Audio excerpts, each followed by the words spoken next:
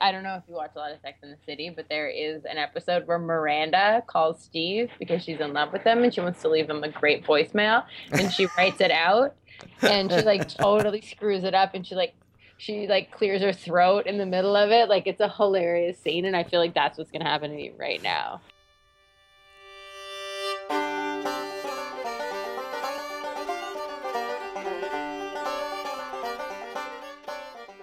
Hey, I'm Jamie, and I run a bourbon club here in Toronto. I also do private whiskey tastings, and you can get me on Twitter at Bourbon Thing.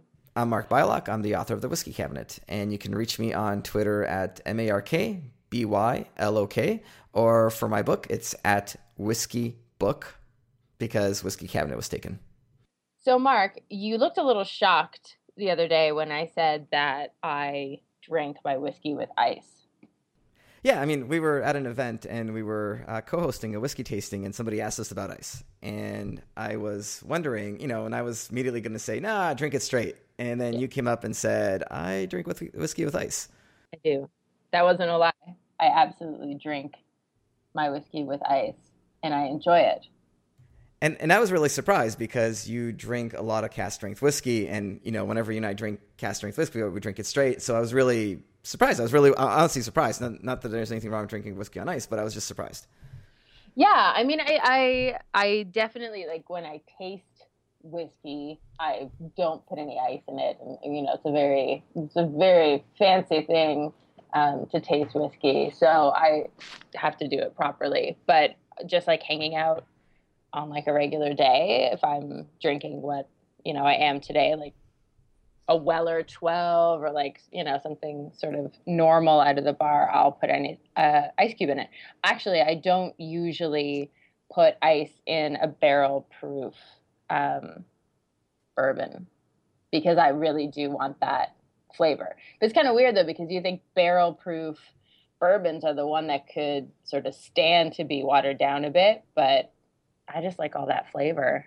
Yeah, I feel like barrel proof whiskey was what convinced me to not drink whiskey on ice, because I used to drink whiskey on ice when I was years and years ago when I first started drinking whiskey. Everything from bourbon to single malt scotch, I would put an ice cube or two in it. But back before we had fancy square ice cubes, I used to put like the tiny little ice cubes, which, what was not nearly as cool as putting a big cube in your glass. And so I would always put like usually one of those normal size cubes. And I liked it because the drink was colder, but I felt like when I started drinking cask strength whiskeys, I was like, wow, like when you water it down, I feel less flavor. So I thought we'd do a little experiment today. Yeah. So the experiment would be us having the same. Well, we pick. You're drinking Willet. I think you already said. I'm drinking Weller 12. Weller 12. Sorry, yeah. Well, you're drinking Weller 12. So you picked out your whiskey. We drink it three different ways. We do it with an ice cube. Yep. We do it straight with just at room temperature. Yep. And then the third glass will warm up. So I've got the Glencairn glass, and I'm just kind of, hugging it into the palm of my hand here to warm it up to more closer to body temperature. Because a lot of, frequently when I do whiskey talks, I say, if you find the alcohol too strong, which I don't think is either of our problems here. No. But this is just more of a test. If I usually recommend, and I also for tasting notes, I will also do the same thing, is to hold the glass in the palm of my hand to warm it up, because I find I'll get different notes or different flavors from the whiskey when it's warmer. So we'll have a chilled whiskey, room temperature, and closer to body temperature, slightly warmed. And of course, I have a fancy giant square cube, because that's what you need these days to survive. No. None of these old-timey ice cubes from the 80s. No. Some serious ice going on here. How do you get what's your system for the square ice cube? I actually have a giant tray, like this really pliable plastic. But I also have these like sphere molds that you fill up, and then you like pop them open, and then so I have a sphere in my cup right now instead of a giant square one. So sometimes I fight with the square ones a little bit. These ones I find are pretty easy to deal with. I actually, I've can't remember what the science was on that, whether the square ice cube melts quicker or slower than the round ice cube than the small ice cubes. I think I've even read at one point somebody made an argument that they all melt at the same rate. It doesn't really matter. It's just the square ice cubes look better and the sphere ice cubes look better. So I don't know if there's any science to support that. I really should look that up one day. I mean, what's the next thing we can do with ice? Like, we all just get ice deliveries like back in the day. Like, is this going to be the next thing? Because it feels like we're going through this transition of ice, and everyone's trying to one up everyone else in the new bar. They're like, our ice has been, taken from springs in the mountains. And then someone else has this, giant block of ice that they're chipping off and like beautiful, like works of art. And I'm curious to see where ice goes next. We literally could have an entire conversation about different kinds of ice and how a cocktail is presented with it. I love clear ice. I want to get those nice ice packs where you put the cylinder shape and you put it in the freezer and like standing up so that the ice at the bottom is where all the impurities go, but the ice on the very top will be completely clear and you just chip away at it. This is not a real thing. No. This is an actual thing that they've made now. Yeah. Oh, yeah, they do. You about all the different kinds of ice. Like, no, this totally. is so serious. Oh my gosh, I feel like I'm going to be out of the loop with ice. And here I am with my beautiful sphere of ice. And it's like, nah, that's passe. We're so over it. Ugh, you're using spherical ice? Ugh. It's not clear at all. It's got that impurity in the middle. Come on. I tried the whole boiling water a few times to get it to clear ice, but I really do think you need to use diluted water to get clear ice. And at the end of the day, I don't drink a lot of drinks with ice. I'm like, I just don't care enough. I'm glad with my little formed square ice cubes, and the big ice cubes rather, and pretty happy with that. Tell us a little bit about Weller 12. As I'm going to start nosing these glasses between the warm, the cold, and the room temperature while you tell us about Weller. All right. So Weller 12 is actually people online. If you sort of read into the whiskey communities, if you sort of stalk them on Twitter like I do, it's a big favorite. Everybody loves the Weller 12. So it's a wheated bourbon. It's coming out of Buffalo Trace. And some people refer to it as the poor man's Pappy. It's the same mash bill as Pappy Van Winkle. And it's honestly just like a really lovely pour, super well priced. I wish that there were cases and cases of it here in Canada, but I snatch up as many as I can when it comes through. And yeah, that's the bourbon that I'm going to hang out with a little bit today. What are you drinking? So I have something a little different, and I have the Glenfiddich 14-year-old Rich Oak. Now, this is available in Canada. It's not available in the U.S. yet. I think it's got kind of like a limited market distribution. Now, you had this at the whiskey event I did last week, I think. This is the one that has... so Glenfiddich is typically aged in European oak, ex-European oak, so ex-sherry European oak. This one has been aged in American oak for 14 years, and then it's been finished for 12 weeks in virgin American oak and virgin European oak. And this is apparently, if all my research is correct, the very first Scotch to be finished in virgin European oak. So you get I think bourbon drinkers like it because you get a nice charred flavor from it. Like there's definitely a lot of charring. You can taste the charring. It's definitely there, more so than you would find in single malt Scotch. So I'm kind of using this to see if I'm going to get a lot of different flavors from it with the different temperatures, because I figure there's just a lot going on in there. Yeah. A lot of competing and complementary flavors between, used oak and brand new oak. We'll see how it goes. Yeah, no, I'm actually, I just, while you were talking, I was also nosing my Weller 12 here and just making like little notes. Not that I wasn't listening to every word you were saying, but I was multitasking. Mm-hmm. And it's really interesting, the difference in the nose between all three. Like, I'm just getting so many different things. Are you? Or like, is it the same? So I'm definitely getting a very unpleasant, sweaty sock gym notice and the warmer Glenfiddich 14. Interesting.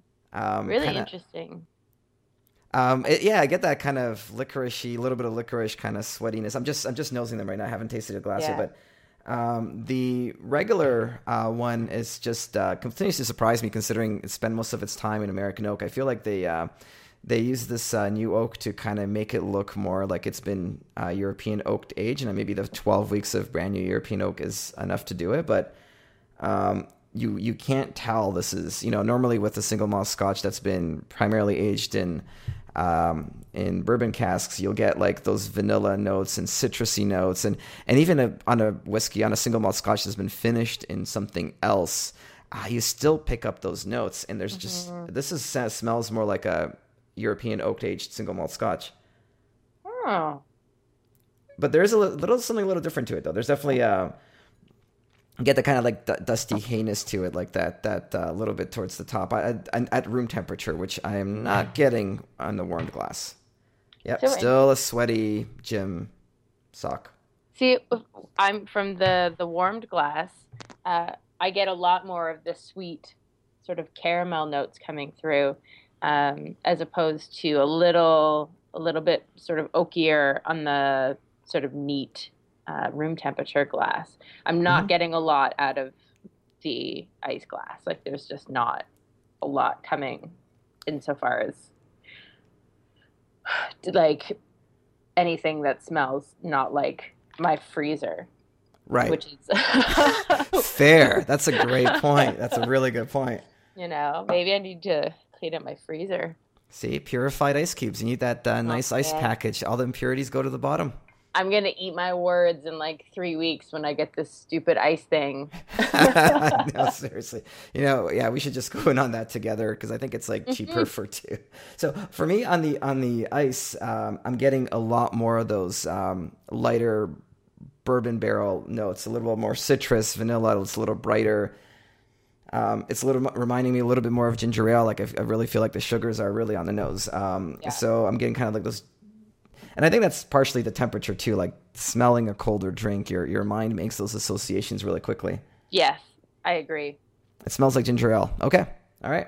There you go.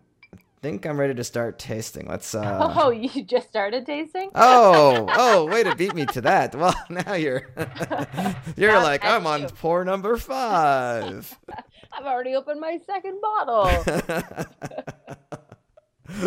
Well, now I'll be tasting E.H. Taylor Barrel Proof. Just to make it better. That's right.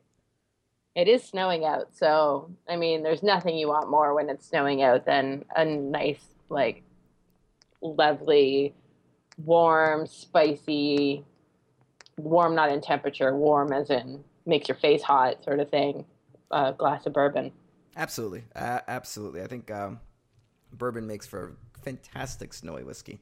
Mm-hmm.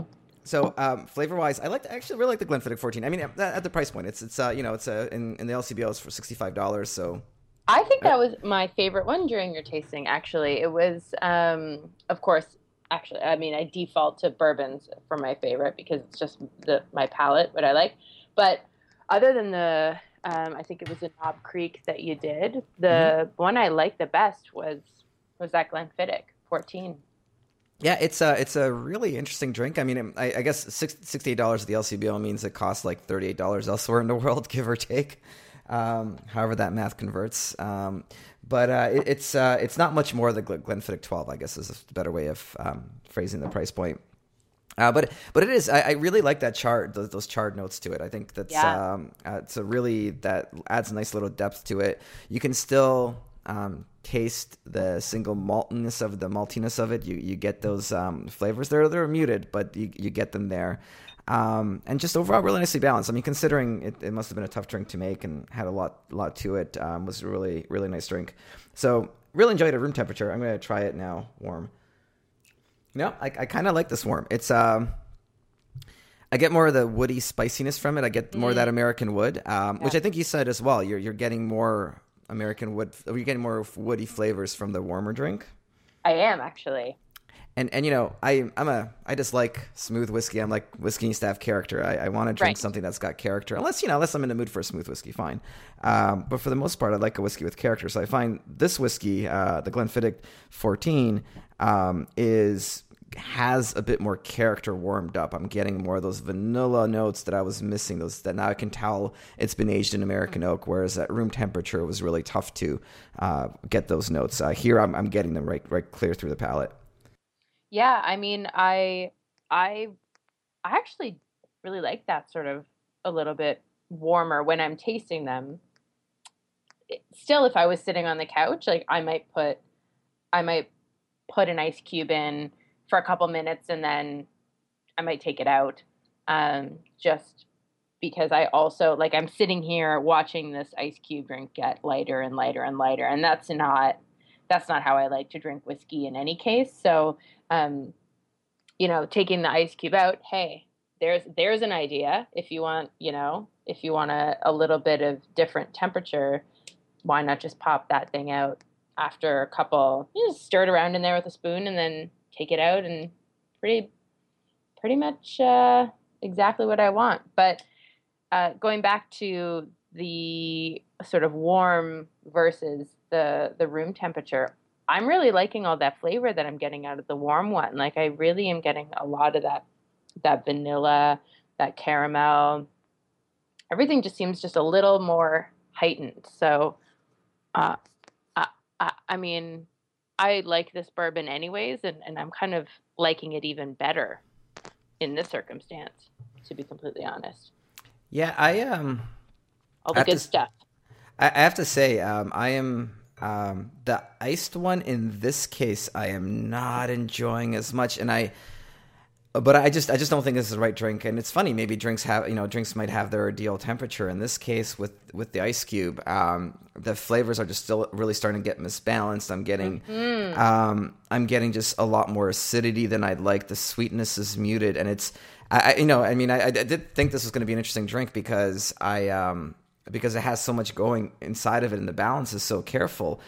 This drink is really falling apart with ice. It's really unpleasantly falling apart with ice. Wow. Which is different. I feel like I need to grab myself another drink and do that one on ice to kind of give it a fair comparison. Because this drink, and that's why I picked it. I figured, well, this is 3 different temperatures with 3 different types of wood being used. Right. Huh. It's so interesting how I mean, single malts. Actually, it's just thinking. I wouldn't put an ice cube in single malt Scotch for some reason. I would put it in bourbon, and I'm not sure why. Like I'm not sure why my instinct is to not put anything in Scotch, but happy to add water to rye or bourbon. Is that a thing? I think we need to test this out. I think I need to do a second round here because I was at a whiskey tasting, and it was a mixed age group, and I had a much older lady. She's somebody's grandma, I'm sure, and I got asked the same question, and I made that exact same assertion you just said. I was like, I don't like for me, single malt Scotch and ice isn't necessarily a great combination, and she just raised her hand and she's like single malt Scotch, that's the only way to drink it is on ice. And she's like, this is okay because she had a single malt Scotch that I poured for her, but she's like, on ice, that is the only way to have it. And I'm like, okay. Conversation ends. Hey, the word of this woman is, that's it. Yeah I am going to I'm going to grab myself another drink, and I'm going to put another ice cube in it to kind of do another further test, and I'm going to use a rye this time. But I wanted to get your feedback on an article you posted on Twitter where I think, if I understand, the implication was that 56% of men surveyed believe that women that drink whiskey are more assertive and stronger. Now, I want to ask you, do you support the stereotype of men surveyed on how they perceive women that drink whiskey, or do you think it's ridiculous? I don't support any stereotypes whatsoever. I am not. That article, I had my mouth hanging open while I was reading that article. I could not believe how ridiculous it was. And I was like, I mean, it's just too much to bear. Like, I just couldn't even, like, I still can't even wrap my head around this. Like, I don't actually put a lot of weight behind this. I think that's what I said. I don't put a lot of weight behind this research because it was done on a website called like illicitsomething.com, and they like polled their people, which sounds super scientific. Um, and so I just couldn't believe that it was even printed. Of course, then I shared it, which makes me kind of a jerk too. But I couldn't believe that it was this.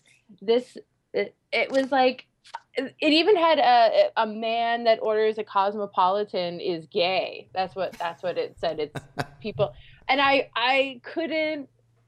My hands are like in the air right now, and I am outraged that we're still judging people based on like what they drink, or like making assumptions about them based on what they drink. Like it has that much weight to it. Like it really doesn't. Women like whiskey, men like whiskey, women like cosmopolitans.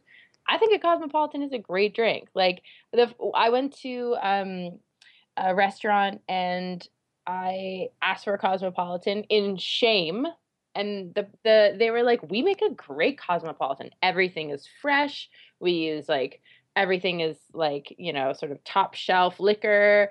And they shook it, and it was like this beautiful, fruity, lovely thing. And I was like, "Why am I being such a jerk? If somebody wants a cosmopolitan, order a cosmopolitan." I was just in Florida and I ordered basically a bucket of pina colada, and I didn't even feel bad about it because I'm so over this whole idea of, a woman who drinks whiskey is her personality is a certain way. It's just not, and we enjoy whiskey. We haven't been like women haven't, sort of maybe felt as comfortable um, like, ordering a whiskey because of this very specific sort of a stereotype.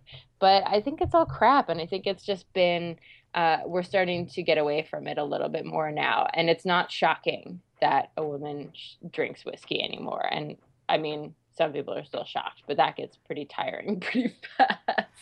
I bet it does. The survey, illicit encounters. It's a dating website Oh, wait, this gets even better. It's a dating website for married people. yeah. No, I'm, wow. Okay, this is.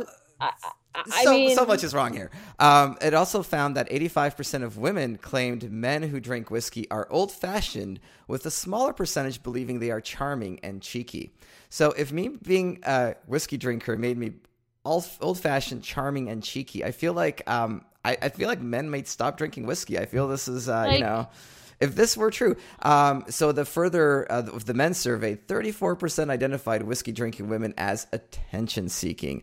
So offensive. So I mean, absolutely. I'm not gonna lie. I am attention seeking sometimes, but but it has nothing to do with the fact that I like whiskey. That is my own thing that I have to deal with. But I honestly, I mean, this is ridiculous. Like, this is everything that I don't like about like bar culture.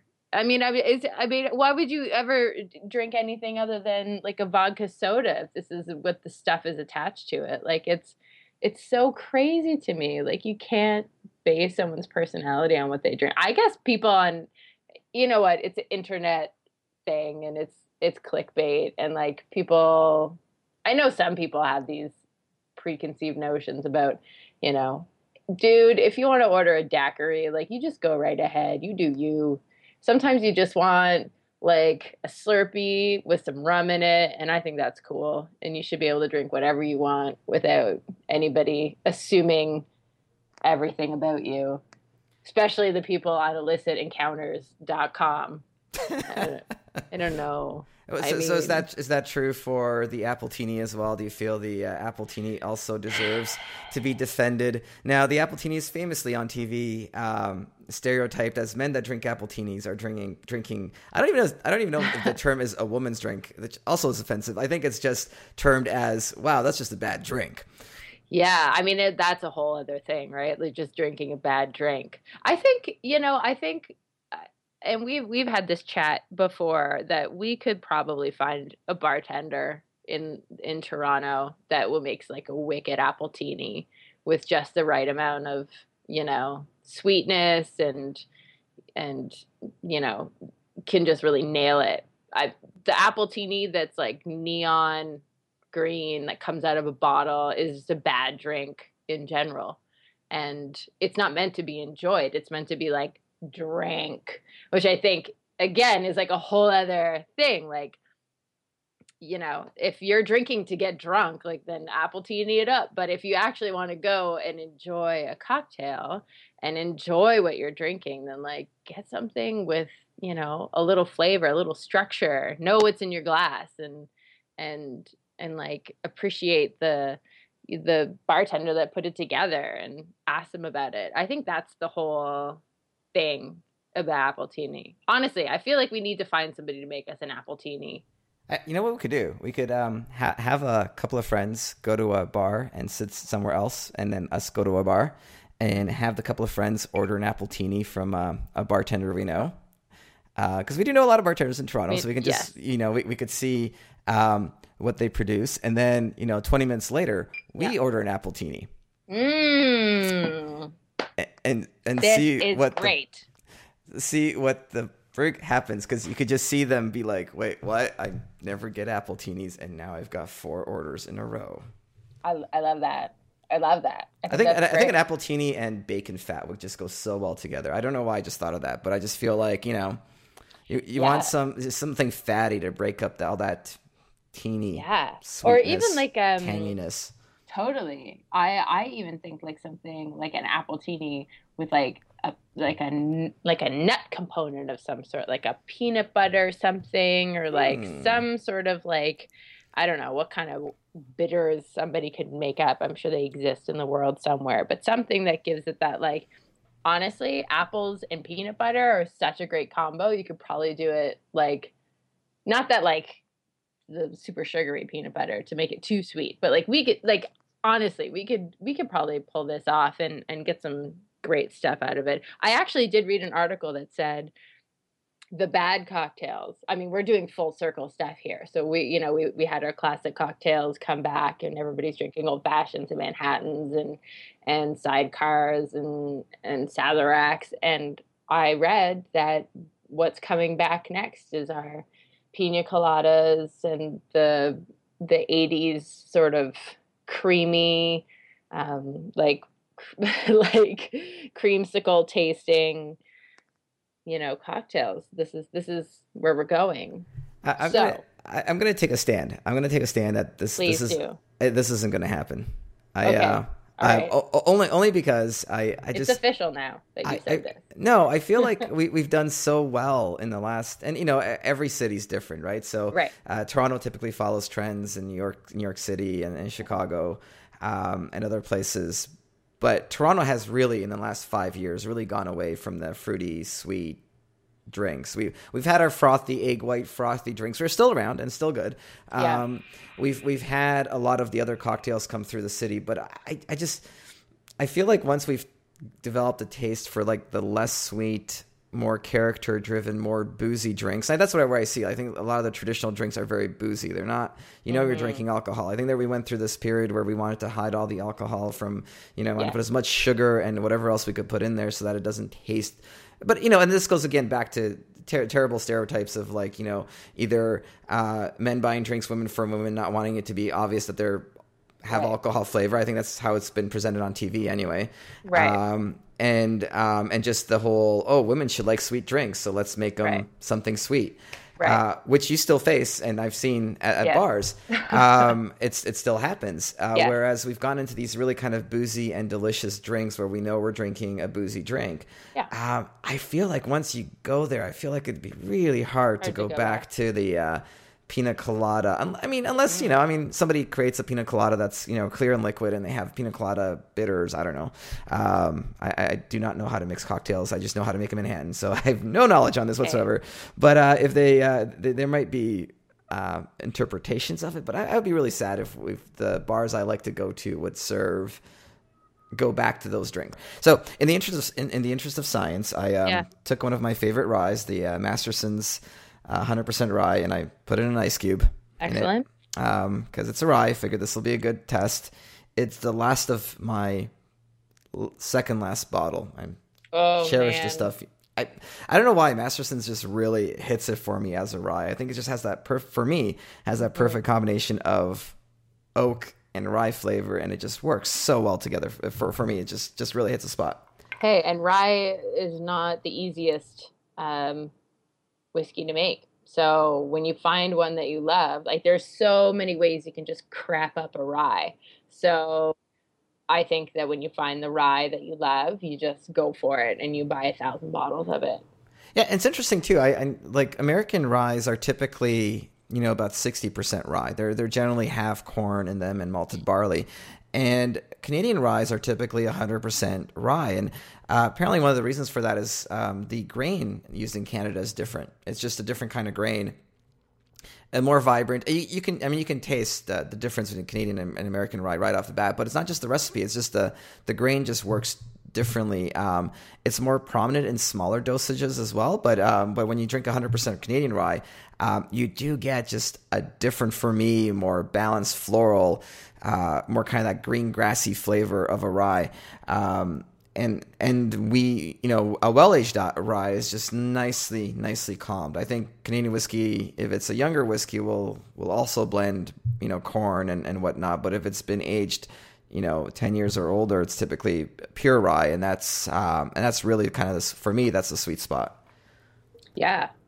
So, this Masterson's, I know very well. With the ice cube, I get more of the kind of plasticine sort of note, like, which is, really great and interesting.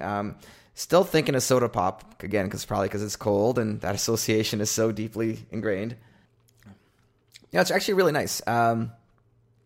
The sugars are more pronounced. The rye is a little more subdued, but not too much. And I get a lot more back end sugars, whereas normally Masterson's kind of the sugars dissipate pretty quickly, and you kind of get the rye finish. So it's a bit of a different finish, but I think just having it be a cold drink, I could see what you were saying when it's a colder drink. If you're just in the mood for something colder and more pleasurable to drink, and we generally like cold drinks, we like our pop cold, what have you.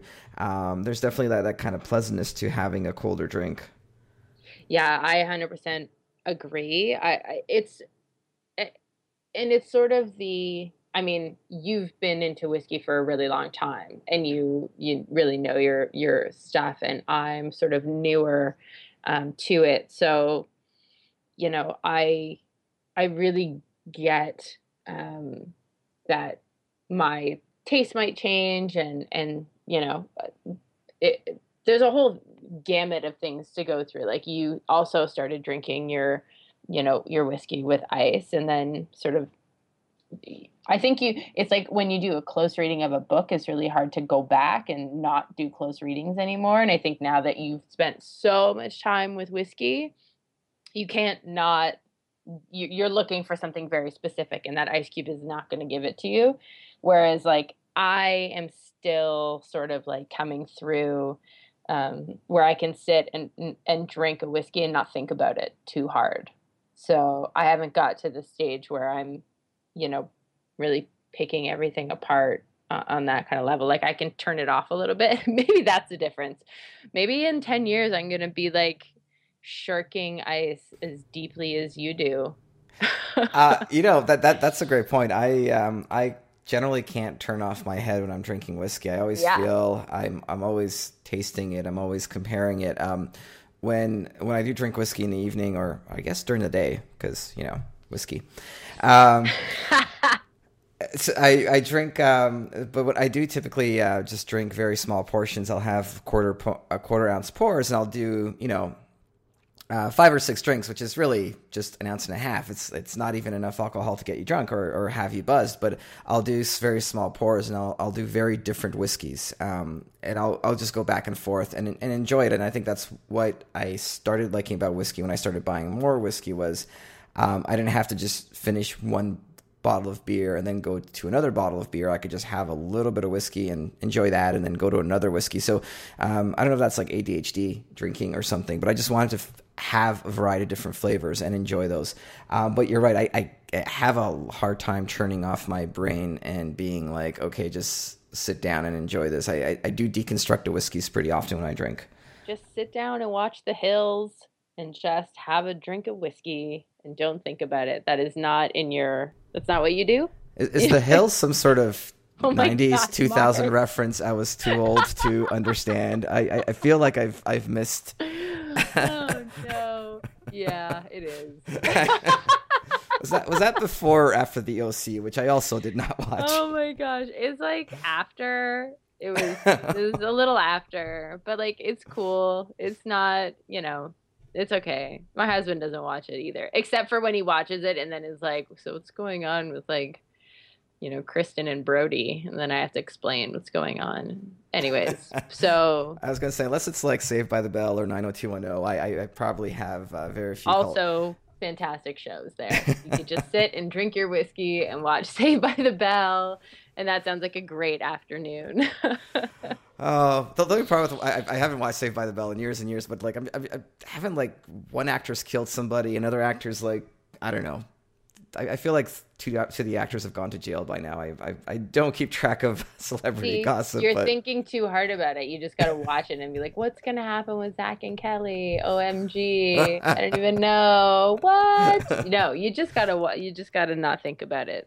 Maybe that's a trick. Maybe, well, I think because you are like, this is just your personality is like, you're very like smart and you're like, I'm just going to watch something that like makes my brain go crazy. And then I'm going to drink something that also makes my brain go crazy. Whereas I'm like lazy and I just want to watch something that makes me stupider. And I want to drink like the simplest thing with like, and not think about it. So I guess in terms of personality, maybe that has more to do with our preference of ice than we even like to think about.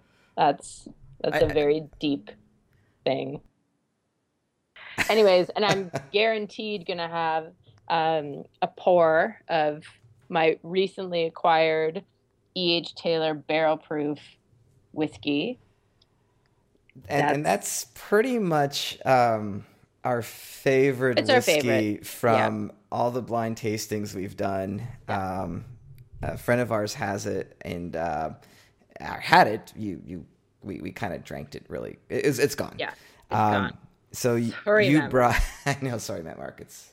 It was a good trip, but really has really just I don't know why, but for all of us, for many of us, in that were drinking this whiskey over and over again, we've had it blind, we've had knowing it, we've had it at the end of like single malt Scotch tastings, we've had it at the end of bourbon tastings. We've always would finish with it in some form or another, or then sometimes we started with it, and still every single time we've just kept going back to the oh barrel my God, proof. He just knows what he's doing, that Colonel Taylor. Just my favorite. And there was I managed to get my hands on a bottle through Twitter, which is a beautiful thing. And it was when I was in Louisville, Kentucky. It was literally the gentleman that I bought it from, like hand delivered it to like the restaurant I was at because he was in the neighborhood, which is like the nicest thing. So I maintain that whiskey people are the best people to be friends with because A, they have like great whiskey collections, and B, they always want to share them with you. So I highly suggest like making a lot of whiskey friends because you will, just be in such great company, and you'll be, drunk. Well, so we should actually stress this a little bit more, Jamie. So you're telling us that you went to Kentucky. I did go to. You went Kentucky. to Louisville. I did. You met somebody online that promised you whiskey. Yes. And you met them at a dark alleyway. And you exchanged money for whiskey. Is that about accurately summarized? I mean, it's like it sounds cooler than it was, but it wasn't quite a dark alleyway. But actually, originally, it was like supposed to be. And then I looked up from my old fashioned. I was at this restaurant, and the gentleman was like right there. He'd like hand delivered me this bottle. He was like down the way at a bourbon convention that I couldn't afford to get into. And he just turned up and yeah, but yeah, oh yeah, I'd totally meet a stranger in a dark alley for a bottle of whiskey that I wanted. That is like a given. But like I first texted you to tell you who he was and make sure that like if anything went wrong, God, I hope he doesn't listen to this. Oh, jeez. Oh no. Well, Trent was there too, so Trent was there too, but I just needed to make double sure that everything. I always do. Well, I did this with you too. When I first met you, I didn't know who you were. We met basically online and for 20 minutes at my bourbon tasting, and then you were like, "Hey, like, want to come to my friend's house? He has a lot of whiskey," and I was like, "Sure." Like, fair. What's wrong with me? I just, yeah, just whiskey. It's. I mean, it's. I feel confident in my gut. Like I feel like if someone after listening to this podcast was like, "Hey, Jamie, like, right in a dark alley," I'd be like, "Probably not." You're gonna have like strangers texting you. So I know, like, so I heard on the podcast that it was like cool if you met with weird people. Like, I shouldn't say weird. No one's weird. Mark, you're not weird. Right. Actually, the other guy that I met, his name was Mark too. That's right. Isn't that hilarious? That is pretty funny. You Marks are dominating the whiskey world. Apparently. No, I think it's great. I mean, that's amazing. That's something we can generally do in Toronto because the whole sale of alcohol thing is pretty restricted here. Yes. But in Kentucky, it's funny. I'm going to Kentucky end of March, and I know. You're invited. I can't go. I know. I was trying to set up a whiskey tasting. I've got some connections in Kentucky, and I was like, I'll do a whiskey tasting, sell the book, da-da-da. And so I got in contact with, you'll recognize the name. It was the person that wrote the Women of Whiskey book. Oh, Fred Minnick. So he, I got his contact information through another whiskey writer, and he's like, yeah, you're too late. He's like, we schedule whiskey tastings 3 months in advance. He goes, every night there's several whiskey tastings going on everywhere around Louisville. And he's like, it's just too late. You're just not going to get the audience. You're bound to fail. But then he's like, he gave me a contact information. He's like, here's some people you can ask them. But he's like, I don't think this is going to work out just the timing wise. And so I did. And they basically told me that. They're like, yeah, we've booked all our like whiskey. It's done. There's everything. And it's also the NCAA is going to be going on that weekend as well. So it's just jammed. It's jammed. There will not be a whiskey tasting in Louisville. Oh, I'm so sorry. But this is like a total Louisville, like a Kentucky thing. Mm-hmm. So when I was talking to Mark, who was a delightful man, who sold me that whiskey, he was talking about their allocation and basically getting your hands on any sort of whiskey in Louisville, Kentucky, which is like super hard. So actually, Mark, we have it pretty good because I don't think that, we're not in the middle of like bourbon, like we don't have like a glut of bourbon coming at us through the LCBO. But what we do get, we can usually get our hands on pretty easily. In Kentucky, it's like they know all the secret best bourbons. Like they can't find Weller 12 anywhere. Like they can't get their hands on Elmer T. Lee. But when we get Elmer T. Lee, there's like a community of whiskey people that will go and get it the first day it's out or call and see if they can, hang on to a couple bottles for them at the LCBO or whatever. But for the most part, it's pretty easy. There, I'm getting the impression, like from what Mark was telling me, that you just can't because there are so many bourbon lovers and they all know the secret best bourbons. They all know all the release days. They all have relationships with their like distributors. So actually, it's not so bad. Like, it would be nice to get something different up here. But at the same time, like, when we do get something different up here, we'll be able to get our hands on it. Like, yeah, and we should explain. So in Ontario, all our liquor is sold through the government. It's called the LCBO. They figure they're going to tax us on liquor anyway. They may as well sell it to us. And the stores are really nice. The one thing I will say is, there's like historical buildings and these beautiful buildings, and it looks like like they could be selling fine jewelry in the store, and yet it's the government selling you alcohol. So that part is really nice. Yeah. The bad part is it costs a lot more for alcohol. And the other bad part is, even though I think they used to be the number one buyer of alcohol in the world. Yeah. I think now they're number 2 or 3. I think Costco has beat out the LCBO. But because of that, they do get a lot of interesting and good supplies as long as their whiskey's in high demand. So when we had Buffalo Trace Antique Collection come through Ontario, we didn't get... I mean, we got probably 600, 700 bottles between the 6 different whiskeys. But we had a lottery system. Like, literally, you go to a website, again, run by the government. The government, you say, like, Jamie and I ordered all 6, $600 for the whiskey, and got 0 Right. because we didn't win the lottery. Right. So that's Ontario. But on the bright side, we do get Elmer T. Lee. Once a year it comes through. It's not as well known. It is available. We can buy it. Sazerac, right? Like, there's a lot of stuff we get that it's we pay a little bit more for it, but it's definitely available. Yeah. I had when I was at another whiskey, the Kingston Whiskey Show, somebody had what's the lesser known of the 6 antique collections?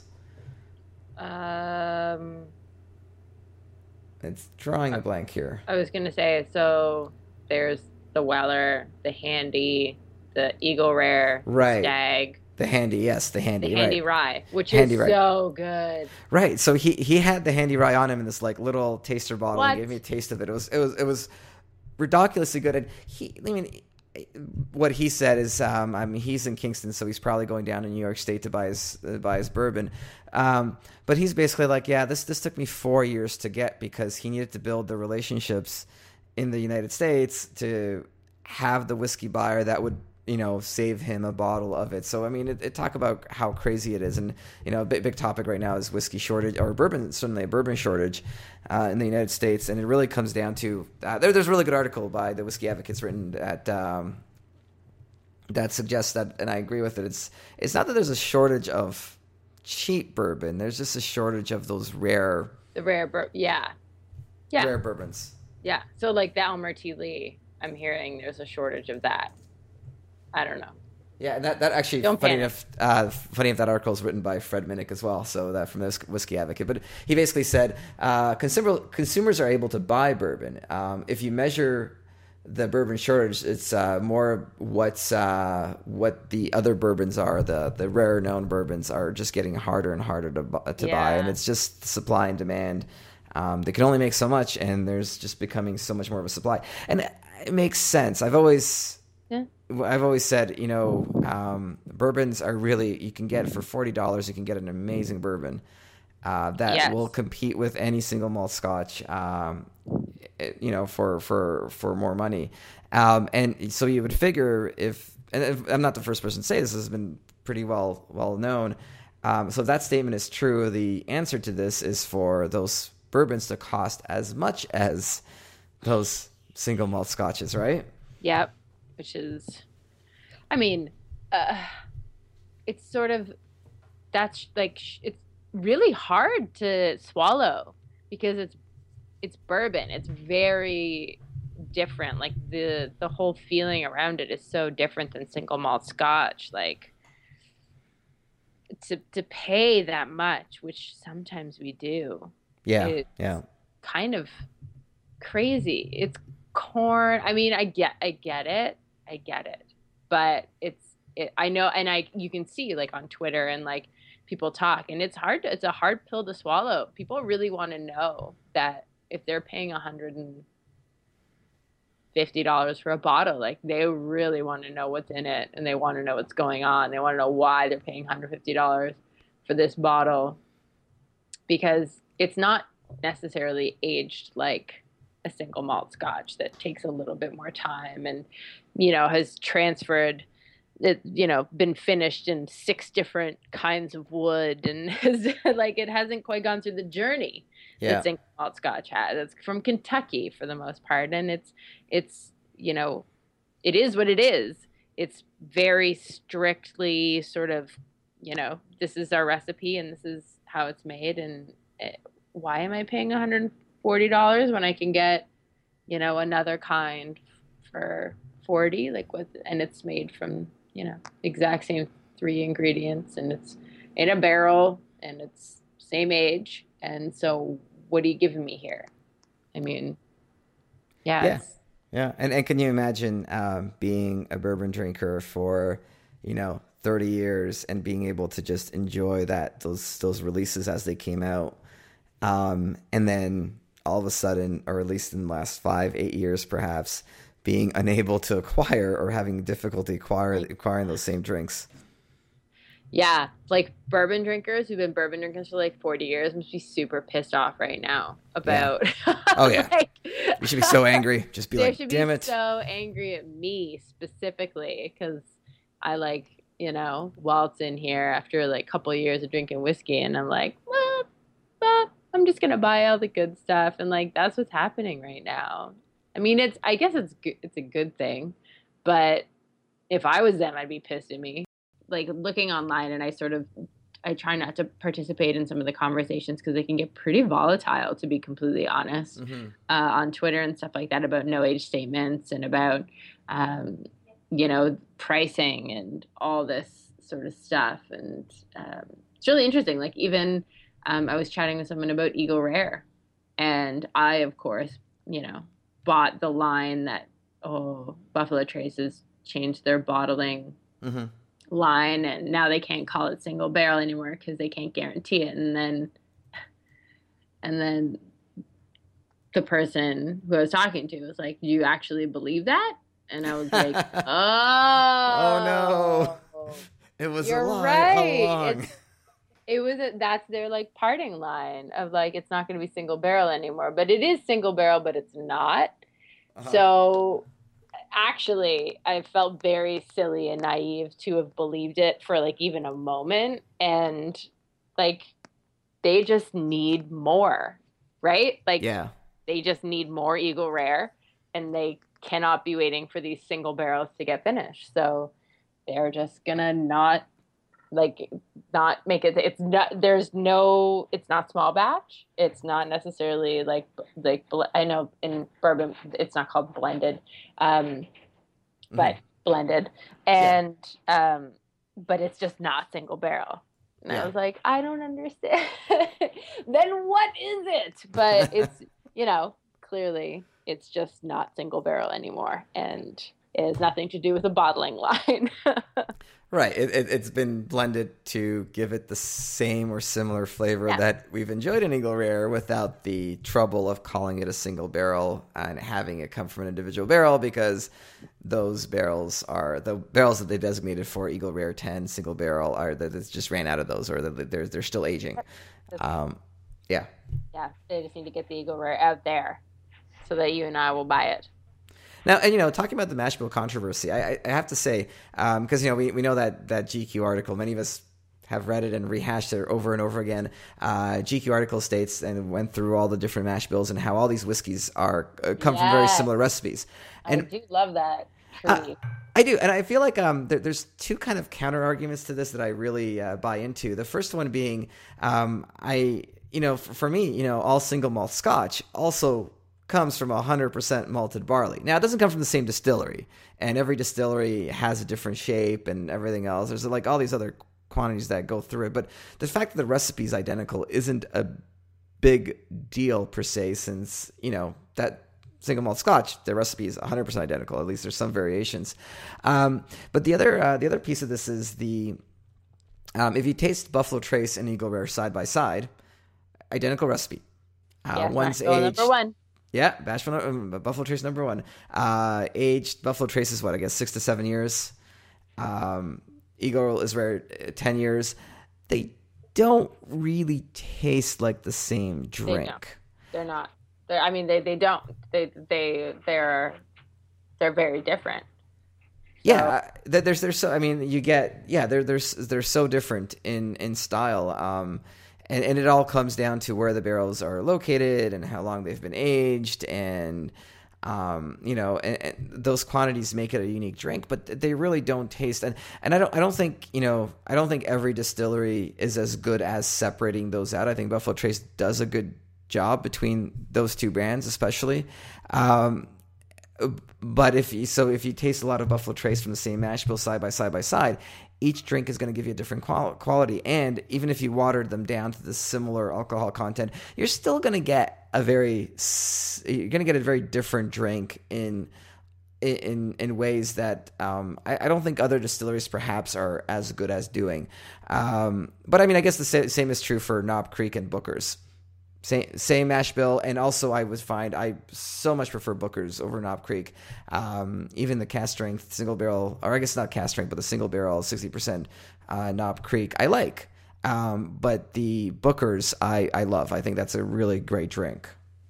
I also love Booker's very much, but I mean, talking about sort of the mash bill, like Wild Turkey has one mash bill, and all of their stuff comes from that one. And Wild Turkey is one of my, like, I love Wild Turkey.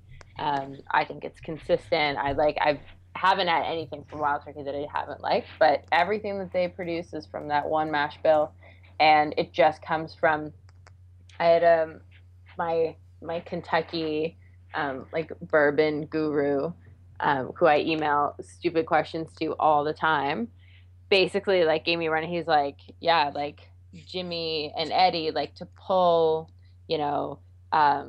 Russell's Reserve from warehouse C, the top 3 floors, and this kind of. So I mean, it's incredible the difference in, like, it's mostly the barrel that you're getting flavor from, but I mean, if you've got a barrel in the southwest corner facing a river, you're going to get one completely different flavor than on the northeast corner facing a forest, right? So yeah. I mean, it's pretty incredible. Like, when you think they've got, like, Buffalo Trace gets mash bill number 1 Eagle Rare, Buffalo Trace Stag Junior, like Taylor comes all from mash bill number 1 according to bourboner.com, which is like has the mash bill things on it, like the breakdowns, which I go to all the time.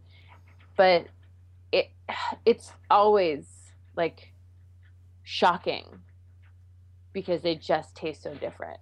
Yeah, absolutely. And I the controversy was kind of, I mean, it was interesting. I think I certainly bought into it originally as well.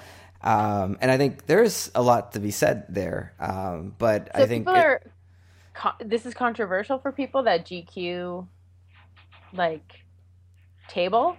It is, because I think the way it was presented is that all whiskey comes from the same juice, right? So all whiskey comes from the same, Buffalo Trace comes from 2 different mash bills, and so everything is really the same, and they're just relabeling it with different age statements and different bottles, and I think for single malt Scotch drinkers it is a bit of a surprise, because typically single malt in Scotland there's a law that says if you say this is from Laphroaig, it has to be distilled at that distillery, right? And it can't, and then anything from there has to have that name on it. Whereas I don't think it was as well known that Jim Beam also does Knob Creek and Booker's. It's not as obvious. You're thinking you're drinking a whiskey from a different distillery that's got a different history, a different way of making whiskey, and so it was. I think at the time, it was a very good article because it pointed out that there's very few distilleries in Kentucky that are the big producers, and those distilleries make most of the whiskey that you're drinking, and their recipes are very similar. But I don't think that was as well known before. Outside of, I'm sure outside of, don't get me wrong, outside of Kentucky and bourbon drinkers and everything. Outside of the whiskey community. Okay. Yeah. I hear what you're saying. Yeah. But it was that whole like, oh, this is kind of the same. But I think it overplayed a bit with the point of view of saying, oh, well, it's all the same, and it's really not. And I think it's amazing. I think if anything, we know most of the flavor in whiskey comes from the barrels and the aging, and it really points to that. It really strengthens that example of like, hey, where it's located matters, what the weather matters, the history matters, a lot more matters, and it's it's that in between stage you can't really define it that makes whiskey what it is and what we enjoy about it. I think that's a great point. Yeah. Oh, for sure. I think people underestimate the power of the barrel sometimes and what it can what it can do. But I mean, it shouldn't be, because as single malt Scotch drinkers know, the barrel is everything. You're finishing, like, you wouldn't go through all the trouble of finishing a Scotch in 3 different barrels if it didn't matter. Right. Like, sounds like a lot of work for does. something that is irrelevant. So it's actually like the most important thing. Mm-hmm. Yeah. Absolutely. Exactly. And it's and the location, the history, and it just matters. I think that's I think drinking Eagle Rare and Buffalo Trace side by side is a good example of that. As with Knob Creek and Booker's and all the others. Jamie, thank you so much. Thank you, Mark. I poured myself another drink. I hope that's okay. Oh, what did you pour yourself? Well, we got to know. No, I poured more Weller. I just was like, well, if I'm already going, let's just get the party started. It's the afternoon. Trent's going to come home from work, and you're going to be like, party. And Trent's going to be like, tired. Yeah, exactly. I was like, I can't keep up with this. So thank you. Thank you for having me. Oh, thank you for coming on.